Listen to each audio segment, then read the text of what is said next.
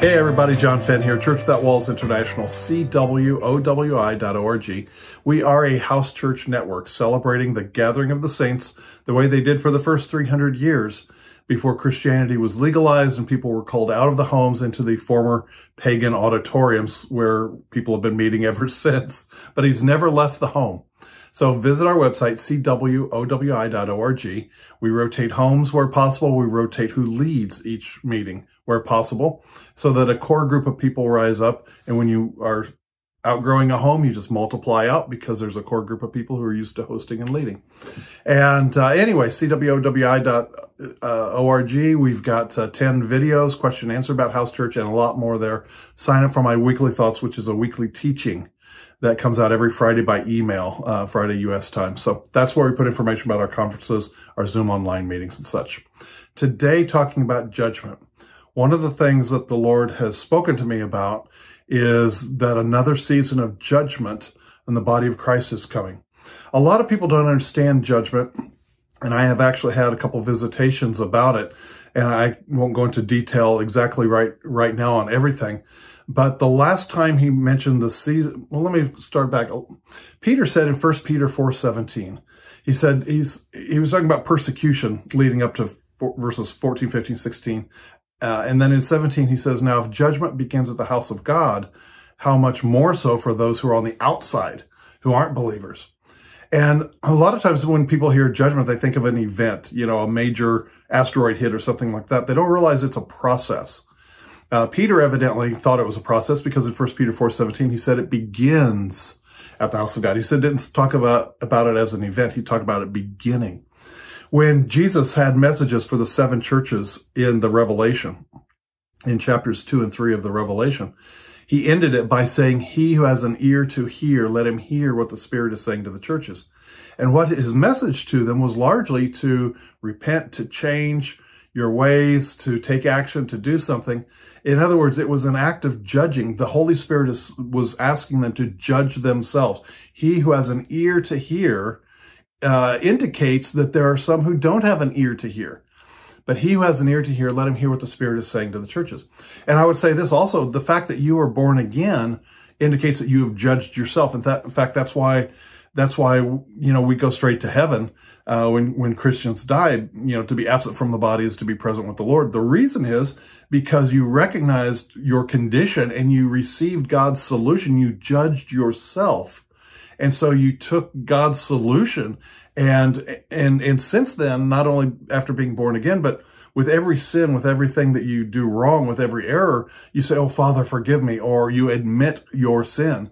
That is an act of judging yourself, and it's a lifelong process of judging ourselves. And you know this, and you've been doing this because if you've ever, maybe years ago when you first became a Christian, would watch a movie, sitcom, different things like that, and you thought nothing of it, and you thought, okay, no big deal, not much cussing, nothing too bad in it.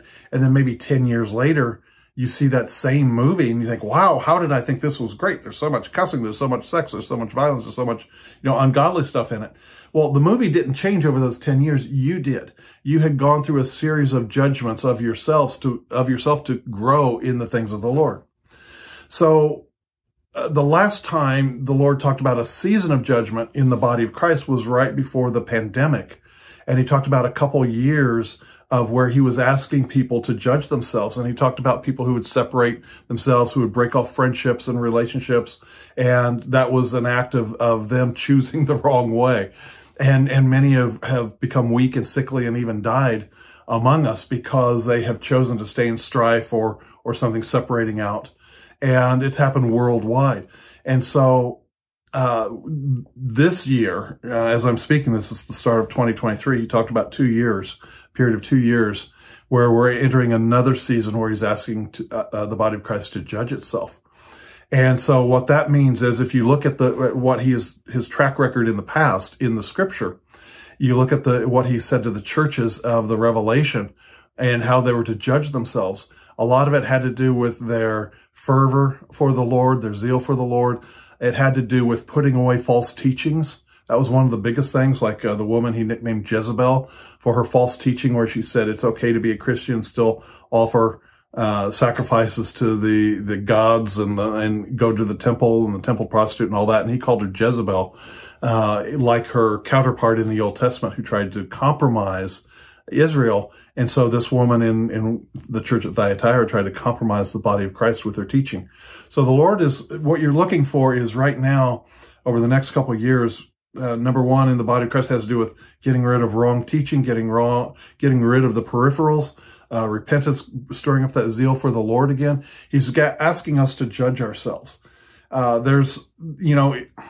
that has an ear to hear. It's just a season that we're entering into. It makes me wonder, and I know he's spoken to me some things about later in this year, in the last part of this year and the beginning of next, as it pertains to the United States. But in general, it begins first at the household of God. It begins first in here. I'm reminded of years ago, I had a visitation with the Lord where I was asking him about judgment. And he was teaching me different ways about the way he teaches people. And one of the things that and then I got to the point where I asked him, I said, why were you so hard on Ananias and Sapphira? You know, Ananias and Sapphira are found in Acts chapter 5. And remember that the day of Pentecost until Acts 8:1, from the day of Pentecost in Acts 2:4 until Acts 8:1, all of that took place within about a year. Pentecost, Peter's shadow, people looking for even Peter's shadow to fall on him. The food ministry to Greek and Jewish widows, or Jewish and Gentile widows, and Ananias and Sapphira, who sold some land and lied about it and were immediately judged, and both of them died right there before Peter. Peter told them, he said, you had your land, you could do with it what you wanted. After you sold it, you could have done what you wanted. So it wasn't like they were living in a big commune. It wasn't like there was any mandatory giving up of things or anything. Peter said, it's entirely your free will, but you lied about it. And so I asked the Lord during the visitation, I said, why were you so hard on Ananias and Sapphira? And he told me, he said, my whole body was in Jerusalem at that time, immediately after Pentecost. And he said, what they sought to introduce, which was hypocrisy, what they sought to introduce could not be allowed.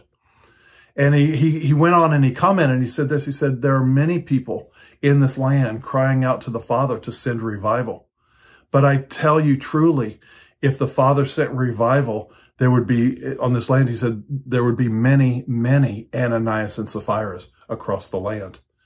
And what he meant by that is, and then he said this, he said, remember, my son, the level of judgment is always equal to the level of the anointing.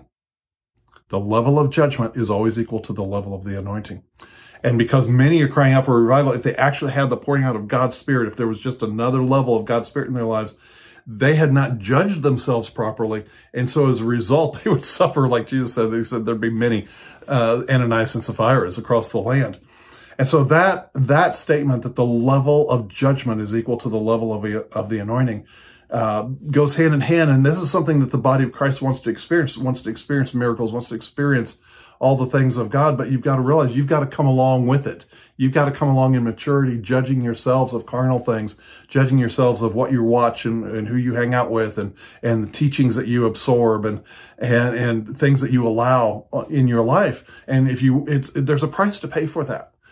I'm also reminded of 1 Corinthians chapter 11, where from starting in verse 17 through the end of that chapter, about verse 31, especially 31, 32 in there, there's a group of people who don't want to have the Lord's Supper and go to in this case, it was a man named Justus. We're told in Acts chapter 18, verses 1 through 9, we're told there's a man named Justus who's hosting the church there at Corinth, and there's Greeks, Jews, and Romans all together under one roof.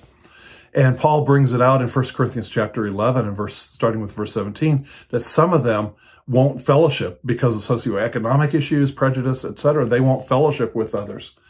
And Paul says this on down. He says, I received of the Lord what he said, that is, if this is my body, this is my blood. And he said, many are weak and sickly among you, and many have died early because they've not properly discerned the Lord's body. Now, he's not talking about just by his stripes we are healed. He's talking about discerning the body. In other words, in fact, he started out in verse 17, 18, 19, he says, excuse me. He says, do you despise the body of Christ? In other words, discerning the body of Christ has to do with the unity and the love and the esteem that we give one another because we are members of the body of Christ. And Paul said, because you've done this, because you've held on to prejudice and attitudes against others, he said, many are weak and sickly among you, and many have died early. For if you don't judge yourself, you will be judged of the Lord. But if you're judged of the Lord, it's because he loves you and he doesn't want you to be condemned with the world. So what I'm sharing with you right now is something that the Lord had said for the next season, for the next 2 years in the body of Christ, that there's a season in the Spirit for the body of Christ to hear what the Spirit is saying. And it has to do with judging ourselves in our heart, in our attitudes, cleaning up our lives. And there will be events that will happen in the natural, especially later in this year and early next, that will affect the whole world. But right now is a season for people to remember, and hopefully they have learned their lesson from the previous season, because some acted very immaturely to cut off relationships just because of a disagreement on politics or one particular theological point or something of that. Such immaturity, it's hardly not even seen among the unbelievers. Yet for some reason, Christians think nothing of cutting off relationships with other Christians. They're challenged by people who don't agree with them theologically or something. And that's just the height or the depth, I should say, of immaturity of being a baby. I mean, you can't live like that and stay married. You can't live like that and stay employed. You know, oh no, I differ with you in one little area, therefore I'm quitting my job or I'm getting out of this marriage because one area we don't agree in. Yet that's how people treat the body of Christ. I don't agree with you on pre-trib, mid-trib, post-trib, no-trib, whatever the case is. And so off with your head, you know. Folks, that time of childishness is gone in the body of Christ. Hear what the Spirit is saying to the churches. Judgment begins at the household of God. It's a beginning. It's a process. Hear what the Spirit is saying. This is a season of judging ourselves, of our behavior, of our hearts first and foremost. All right, God bless.